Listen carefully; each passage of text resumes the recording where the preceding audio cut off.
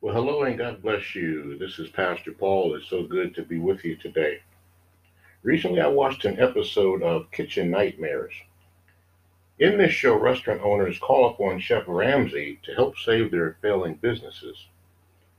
When the chef arrives and observes what's going on from the dining room, the food, the kitchen, the employees, and the owners, he questions their motives to understand why they do what they do. The chef evaluates problems and states his concerns. The owners, the chefs, are often defensive and resist change. And people can be so set in their destructive ways that they don't see or believe that is their habits that are causing so many problems. So the chef has the task of speaking the truth, pointing out faults and flaws and everything that's toxic and destructive to the business. Can you imagine someone pointing out your faults and bad habits? For me, that would be an extremely painful yet humbling experience. But when we are willing to accept truth and take responsibility, we can look forward to change. Listening to wise counsel not only saves businesses, it saves lives. And a fine example is found in Romans 12, verses 1 through 2. And it reads, "Therefore I urge you, brothers and sisters, in view of God's mercy, to offer your bodies as a living sacrifice, holy and pleasing to God. This is your true and proper worship." This is a commitment to doing what is pleasing to God and not to ourselves. And verse 2 says, "Do not conform to the pattern of this world, but be ye transformed by the renewing of your mind. Then you'll be able to test and approve what God's will is, his good, pleasing, and perfect will." And I'm going to ask you a question today. Does your life please God? Our subject today is simply this: is your house in order? When we get our house in order, we clean, we discard the unnecessary, getting rid of clutter and unused things. We arrange our affairs. Recently, I cleaned the office and several commented because things look different. Things have been decluttered and look fresh. And people can tell when things are in order, even in our behavior. People notice when new ways replace old ways and when bad habits are replaced with good habits. So, as we consider the time on this world's clock and understand the time is winding up or counting down to Christ's return, I pray that your spiritual life is in order. In order to worship God in spirit and in truth, in order to serve God faithfully, we need to be in order. And something that really concerns me is the spiritual and moral decline of the church. It's time that we wake up from complacency and take a stand. We are confronted with evil each and every day. And America needs God. We need God as never before. Why is it that Christianity is on a decline in America but growing in China, North Korea, and Africa? Why isn't the church in America taken serious? When did we stop inspiring people to follow Christ? When did we stop being examples? When did our mission change? When did the church lose its passion for prayer? If we fail to be transformed by the renewing of our minds, how can we expect the world to be transformed? How can we expect the world to listen to us? If we are who we say we are, there has to be a difference. Whose agenda are we practicing? Whose agenda are we preaching? We must not compromise. The church must be in order, not in man's order, but in God's order. So when the church is out of order, we lose our witness, we lose power. We must get back in line with God's word and his will, standing up and standing out from this world. It was Billy Sunday who said Jesus never had a harsh word for a penitent sinner. And he never had a good one for a Pharisee. When a man claims to be a Christian, he ought to do what Jesus would do. I want to share a few recent headlines with you. And as you listen to these headlines, ask yourself this question: where do I stand? Where does the church stand? Am I in agreement with God? This first one is from lifenews.com. Pelosi says it's an injustice that Americans are not forced to fund abortions. From the Institute on Religion and Democracy, United Methodist Anti-Racism Agency promotes LGBTQ Pride Month.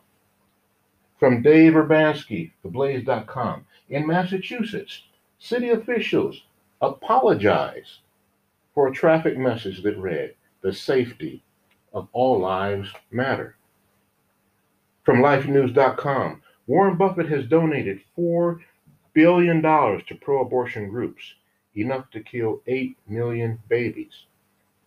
From Angular Kamar, thechristianpost.com, class time devoted to evolution rises. From the adfmedia.org, under Nevada's governor's rules, more people can play slots than gather for worship. From Phil Shiver,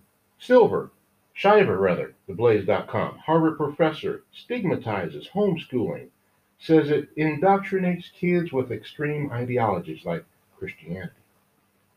There are so many agendas in this world today, but many fall under one heading. You know what that is? Antichrist. We're either for Christ or against him. Oliver B. Greene quoted, "There is nothing that will so effectively cause believers to serve in sincerity and occupy faithfully until Jesus comes, as will the moment-by-moment expectancy of looking for his return. If we will be busy for Jesus, we will also be very careful where we go, what we do, how we live, and how we use our time." Pastors, we can't be afraid to warn people about sin, because sin destroys lives. In Psalm 51, verses 10 through 12, David realized that his life was out of order, so he prayed, "Create in me a clean heart, O God, and renew a steadfast spirit within me. Do not cast me away from your presence, and do not take your Holy Spirit from me. Restore to me the joy of your salvation, and sustain me with a willing spirit." And we know that hypocrites pretend to know God but refuse to obey. So when we come to Jesus repenting for our sins, we give God the right to come in and change our lives. God also observes and evaluates according to his word. Even though his word contradicts and offends this world, his word keeps us in line and in order with his will. Our hearts should be passionate and compassionate, with a hunger and thirst for righteousness and a burning desire to see souls saved. So this is no time for the church to be lukewarm. This is no time to be a lukewarm believer. We must stop serving frozen faith. What is frozen faith? We must stop saying and doing what we believe because the world disagrees. Stop offering people a love that's cold and unwelcoming. Neither do we need leftovers.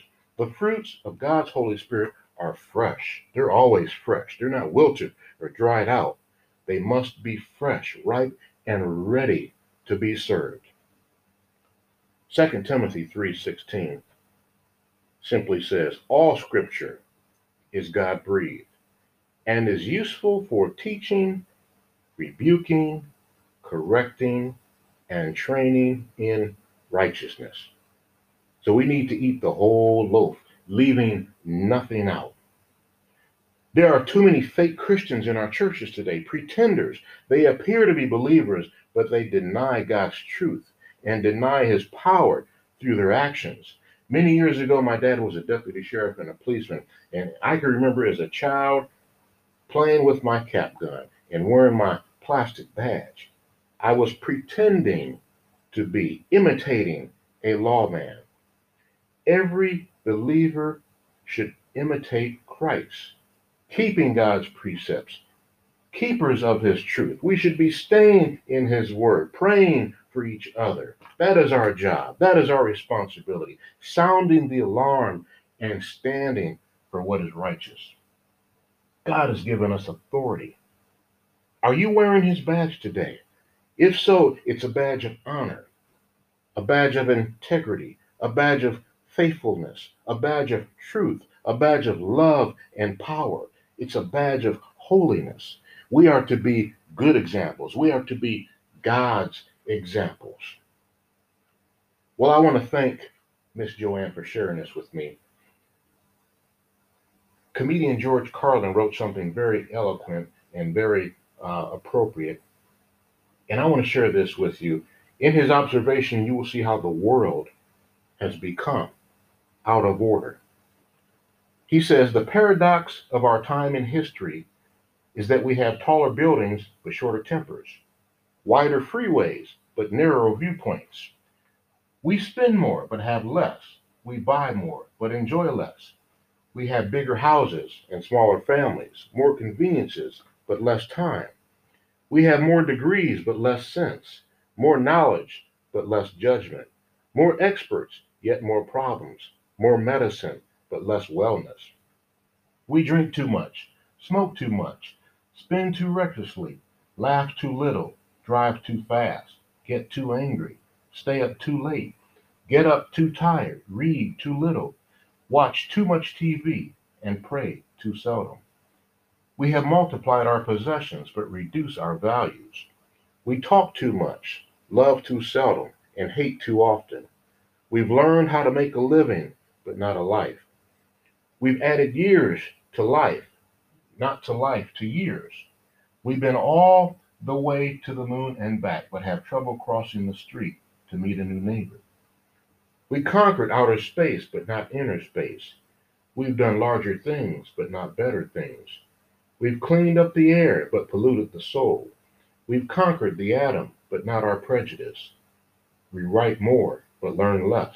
We plan more, but accomplish less. We've learned to rush, but not to wait. We build more computers to hold more information, to produce more copies than ever, but we communicate less and less. These are the times of fast foods and slow digestion, big men and small character, steep profits and shallow relationships. These are the days of two incomes but more divorce, fancier houses but broken homes. These are the days of quick trips, disposable diapers, throwaway morality, one-night stands, overweight bodies, and pills that do everything from cheer to quiet to kill. It is a time when there is much in the showroom, window, and nothing in the stockroom. A time when technology can bring this letter to you, and a time when you can choose either to share this insight or to just hit delete. Remember to spend some time with your loved ones because they are not going to be around forever. Remember, say a kind word to someone who looks up to you in awe, because that little person will soon grow up and leave your side. Remember to give a warm hug to the one next to you, because that is the only treasure you can give with your heart and it doesn't cost a cent. Remember to say I love you to your partner and your loved ones, but most of all mean it. A kiss and embrace will mend hurt when it comes from deep inside of you. Remember to hold hands and cherish the moment, for someday that person will not be there again. Give time to love, give time to speak, and give time to share the precious thoughts in your mind. And always remember, life is not measured by the number of breaths we take, but by those moments that take our breath away. Once again, thank you for that, Miss Joanne. And two scriptures come to my mind. The first is Philippians 4:8-9, and it reads, "Finally, brothers and sisters, whatever is true, whatever is noble, whatever is right, whatever is pure, whatever is lovely, whatever is admirable, if anything is excellent or praiseworthy, think about such things." 2 Corinthians 5:10 says, "For we must all appear before the judgment seat of Christ, so that each day of us may receive what is due for us, the things done while in the body, whether good or bad. Is your spiritual house in order? How is your relationship with God? How is his relationship with you? Have you forgiven others? If so, are you forgiven? Are you doing what God has called you to do? Are you living in a way that pleases God? I pray that you will ignore the many distractions in this world right now and turn your heart and attention to God. In Jesus' name, let's pray. Our Father which art in heaven, hallowed be thy name. Thy kingdom come. Thy will be done on earth as it is in heaven. Give us this day our daily bread, and forgive us our trespasses, as we forgive those who trespass against us. Lead us not into temptation, but deliver us from evil. For thine is the kingdom, the power, and the glory, forever and ever. Amen.